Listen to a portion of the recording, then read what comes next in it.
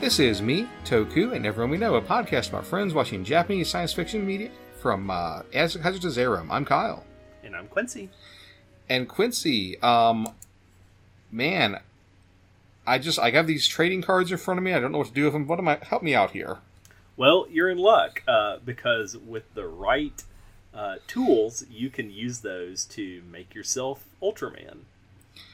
Tell me more. I thought you needed a beta capsule. What are we watching this week? We're watching Ultraman Orb, which may be my favorite of the Ultraman series. Certainly my favorite of the 21st century seasons of Ultraman. I believe we're in the Reiwa period, but I could be wrong about that. I will double check that and maybe edit that out. Go ahead, continue. So I think what's important, this is the first modern Toku we've watched. And I think the thing that we really need to drill down on is how, I'm not sure when it started, but producers of Tokusatsu realized that their audience wasn't just 7-year-olds, it was also the mothers of those 7-year-olds. And this show really cashes in a perfect, palpable way on having young, sexy Ultraman. And really drills down on both Ultraman and the villain, Juggles, being just like hot dudes. Yeah, it is a phenomenon that kind of started in the mid to late 90s, I want to say. The first time I bumped into it was definitely Kamen Rider Kabuto from the early 2000s.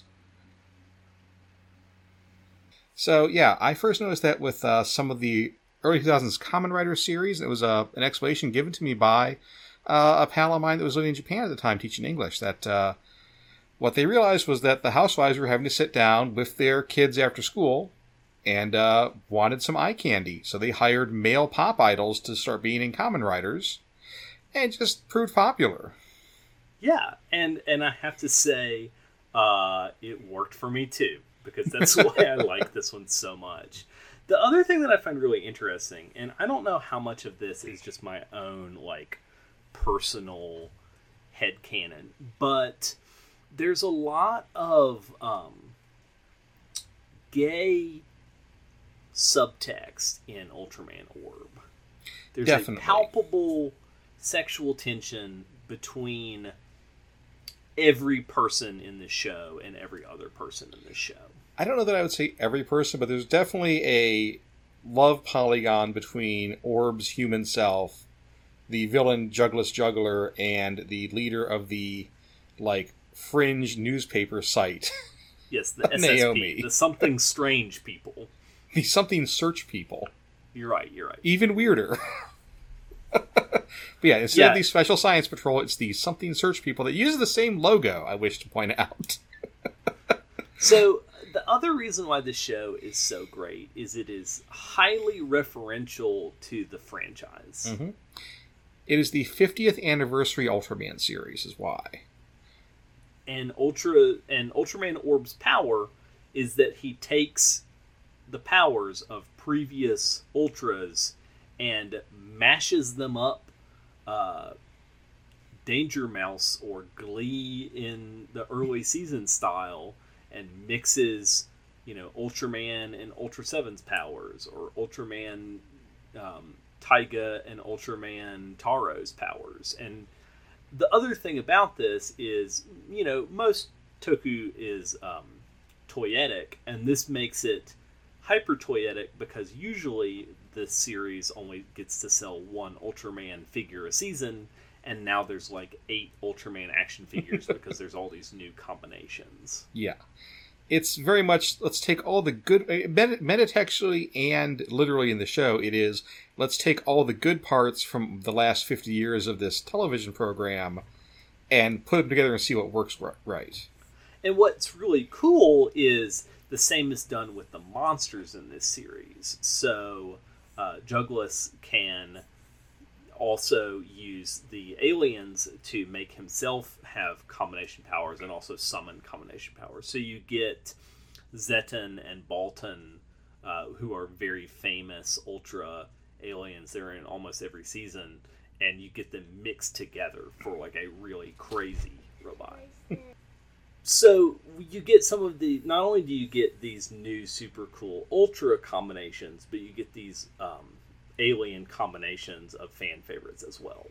Yeah, and it's great. Like the costume mix-ups are great. The fact that when they transform with a new combination, they play a weird like mashup remix of the theme songs from the two different Ultra shows that they're referencing. And then thankfully they have an episode guide at the end. Like, where, like, a Sailor Moon Says would go, they have this, like, here's what all this monster stuff and all these Ultras are from. If I would not recommend this as anyone's first Ultra, but I would recommend this as if you want to get really into Ultra, this is a good gateway. Because the after-episode discussions really help explain the 50-year fandom of the show and really help you kind of get a footing to understand all those things. Plus, it has very beautiful actors in it. It really does. The weird concept of, like, so the monsters are ancient demon beast kings that are stored in trading cards is a little weird to get past. Yeah, the trading cards specifically. And again, it's toyetic. It's because they were selling... Ultraman has this... circle or orb that he puts his cards in and like locks them, and that's how he pulls the powers out. So it's really to sell the little trading card holster and the trading card gateway that both Gaia and the villain have. And how many of these trading cards packs have you bought so far, Quincy? I have restrained and not bought any. The action figures, on the other hand, I have a full cart on AliExpress as we speak. Yeah, I looked up on eBay some of these cards. There's a lot of them. Because these are just like the 50-year Ultraman bubblegum cards, I think. Like, it's just like commemorative series trading cards, the checkout line at 7-Eleven. And they said, okay, let's put them in the show. Let's do this. Find a way to use these in our television program. I love it. I also love so much the costume design of this show. The fashion is phenomenal. The nerd on the SSP is the most nerd you've seen on television since Steve Urkel. Yes, he's got the loudest clothes you could imagine. He always talked about how he wrote a dissertation when he was 12. The guy that tries to be the cool dude that dresses like he's a surfer but doesn't know how to surf or do anything other than talk about how much he loves Malibu, that writes himself video love letters. All of Cap's terrible side job costumes are phenomenal. Yes, she works at a cafe, so she has to wear really terrible cafe outfits. And apparently she works at multiple cafes. She is a chronic part-timer, so she's doing construction episodes, so she gets dressed like a construction worker. She works at a maid cafe. She works at a Hawaiian-themed cafe, etc., etc. So it's just an excuse to put the cute girl on the show in all these different, like, cute cosplay costumes. I noticed the male gaze in this show. The thing I really notice is every time Cap falls, they definitely rush to show, like, not up her skirts, but the back of her legs a lot. It's a very thigh-obsessed show. Well, because that's what you can do when your audience is like 7-year-olds. That's what you're allowed to do. Yeah. I think. Guy, Ultraman Orb's human form, is maybe a cowboy, I guess? Like a man with no name type? He plays a harmonica, and he just rides into town on a truck with a cowboy hat. And every time he's sad, he just plays his harmonica. And walks slowly into the sunset, gazing into the middle distance. Juggler is the sharpest dressed Toku villain I've ever seen. I'm including Princess Dragon Mom in that equation. He is wearing a perfectly tailored suit. What I really love is the actor that plays Juggler has had multiple piercings, so his ears just have dimples from all of his piercings. He's got perfect hair. He's got the very his voice is the voice that everyone makes fun of when they talk about over the top anime voiceovers. Yeah, but it works. He does kung fu fights wearing a 3-piece suit, which is worth calling out, I think. Yes, and also has a samurai sword that he somehow keeps in that 3-piece suit. It's Highlander logic. Yeah. He also what's great about this Polygon is not only is Cap sort of tied up between loving the hero and the villain, but the villain is in love with the hero, and also Cap is in love with not just the human alter ego of Ultra, but actual Ultraman. She's in love with Ultraman, the superhero. It's a real Lois and Clark situation. It's a real Smallville thing going on. Yeah, it's great. It's very, very good. Man. Gosh, I love this thing. I also like the episode where the Zetan alien shows up for a second to kill Ultraman Orb because there's an Ultraman on Earth, and that's just what Zetans do, is they try to kill Ultramen. Like, that's really it. They get straight up asked, "You're not working for Juggler, why did you attack me?" He's like, "Because I needed to build my rep. You're Ultraman." It's just what Alien Zetan does. He fights Ultraman. Oh, man, this show is so weird and good.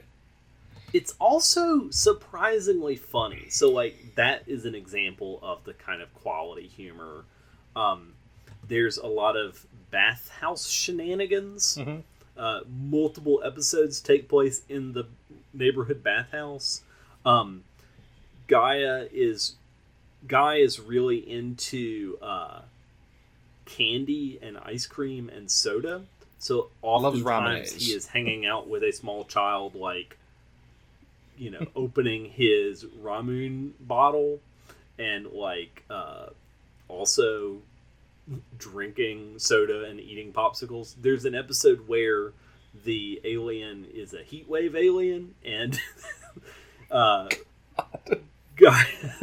guy goes to put the popsicle in his mouth and it melts before it makes it to him, and the double take. Also, when he transforms, he accidentally uses the popsicle stick instead of his transforming device. Like, it's very good. Very good. Also, Guy is constantly stealing everyone's food out of their fridge when he tries to move in with them. Guy is a bad roommate. About Cap's uncle. The Barney Fife of the Ultra Guard, basically. Yeah, he's actually in the Earth Protection Force. Yeah, the VTL, which I don't remember what that stands for, but it's it's this equivalent of the Science Patrol, the Ultra Guard, the whatever, the Monster Attack Team. But he's got like the rural beat. He's not very high ranking. He is the Barney Fife of this stuff. Like, he shows up to, like, cordon off, you know, monster footprints or radioactive blobs or whatever, yells at the hero to, hey, get away from that radioactive blob, and then gets distracted so the hero can turn into Ultraman. And also, it's notable that he is a relative of Cap, who's running this amateur blog. I also need to point out that the header logo is the best graphic design I've ever seen. It's chibi cryptids. Mm-hmm. And you only can catch it in, like, glimpses, but it's very, very good. Gosh. Yeah, there's so much detail and care into this show. And, I mean, like, there's always, you know, attention to detail and weird references, you know, they're Ultramedia and every Ultramedia. But since it's, you know, 2016, it was the 50th anniversary, they went bananas. I am almost positive almost every bit of set dressing in the SSP, like, dorm room or whatever it is, their, like, loft apartment that they all split, is something from one of the old Ultra shows. Everything in that has to be a reference. I just can't decode all of it because it's just shelf after shelf of prop. Also, they drive a Scion XB, which is amazing. Yeah, they're very tiny car, except it's a very fancy car for someone who just has a part-time job and two dudes who sleep on the floor of their friend's apartment. And Quincy, you've seen more of this than me, so you go ahead and drive the rest of the way. So, this show is not much different from other Ultras, except that it really does lean into that 50th anniversary. Everything is a reference to everything else. And they're just very, very beautiful people. I'm especially excited to talk about the movie. So one of the things that the newer Ultra seasons have done is they've had movie events to make an end cap of every season. So I'm very excited to come back and talk about the Ultraman Orb movie, because it kind of ties up some loose ends and brings up some really cool references to the rest of the series. The other thing to note is Ultraman Orb has a prequel series that came out after the main series ended, because it was so popular as well. Juggler and Guy were both trying to get the Ultraman Orb power at the same time, and it chose Guy over Juggler, but Juggler got a consolation orb, which is used in the show, and then the rest of it is a very Star Wars fantasy-esque. They both are on the same side. Juggler falls to the dark side and becomes this villain, even though they were friends. It's very good. We'll have to talk about it. Love to. Too. Yeah, this is just this show's a delight. The thing I really enjoyed a lot was the new effects style they were going. I'm sure they've been doing this for years now as well up to this point, but they've done a really good job of mixing, especially in this one, the CG with the old timey rubber costumes. Yeah, they're really good at matte effects in this. Yeah. There are really great shots where the foreground is miniatures while the background is enhanced with effects. The suitmation has computer effects to add to it. Hide the seams and zippers. It's very admirable that even though they have the technology to do a solely CG show, they are sticking with their roots and saying, like, no, it has to be guys in suits and miniature sets. Yeah, even though we've got the ability to digitally, morph and re-edit and recombine these characters, Ultraman still gets huge with the same shot of just staring up at the camera while it zooms in. Even though we've got a CG Ultraman instead of a maquette, he flies the exact same perfectly rigid pose. Yes. His light is still an LED on the costume. Yep. It's quite good. Man. And again, I gotta call out all the cool, CG effects or, visual effects, not just the optical effects. They make very good, unique, Ultra attacks that are very clearly mixes of two other Ultra attacks. They do such a great job just making this thing a perfect send-up of the last 50 years of Ultraman. I'm on board of just marathoning this. This might just be an Ultraman Orb podcast from here on out, just episode by episode guide to this bizarre, beautiful program. It's very wonderful. And I cannot recommend it enough. As for all of the Ultraman seasons we've watched, Mill Creek sent us these Blu-rays, and they knocked it out of the park with this. It's amazing. Yeah. It does not have a dub, because the dub does not exist, but I also don't mind, because the subs are very well done. There's never a sense of... with a lot of import media, there's sometimes a sense of a real half-assed job, and Mill Creek did not do that with this release. They actually put a lot of effort. They worked directly with Subaraya. I highly recommend y'all picking these up from Mill Creek Entertainment. Yeah. get the Steelbook if you can. That Steelbook spine art when you line it up is gorgeous. I don't know if the new ones. I believe the original series is in Steelbook. I don't think they're doing releases of Steelbook for the 2000s ones, but they are going where they're going to meet in the middle eventually. So they're moving up. I think they're in the 80s Ultramans now, and then they're going backwards from the 2000s as well. They're going to meet right around Tiga, I think, if I did my math correctly, but I could be wrong. Yeah. It's great. I'm excited. Yeah. Hopefully they'll meet at, like, Heisei Ultraman, which I think is the next thing we're going to watch when we get to Ultra again. Because it's so weird. You know how there's a multiverse, Quincy? Yeah. Yeah. So, due to unforeseen internet problems, we're going to cut this one a wee bit short. But this has been me, Toku, and everyone we know talking about Ultraman Orb. We'll be back in a couple weeks with something completely different once again. I'm thinking some Metal Hero stuff. What do you think about that, Quincy? I love Metal Hero, so I'm very into that. All right. We're going to be back with, let's say, Just Beyond in about 2 weeks. In the meantime, everyone, you can follow us on Twitter at TokuWeKnow, Instagram at TokuWeKnow. Quincy, if folks want to follow you on the internet, where can they find you? They can find me posting about my other podcast on Instagram at Rank and Vile, and they can follow my co-host's Instagram feed, Twitter feed at Rank and Vile Cast on Twitter. And let me tell you, Ryan is doing great work on that Twitter feed. Good golly. All right, so we'll be back in a little while, and in the meantime, everyone, be kind to each other.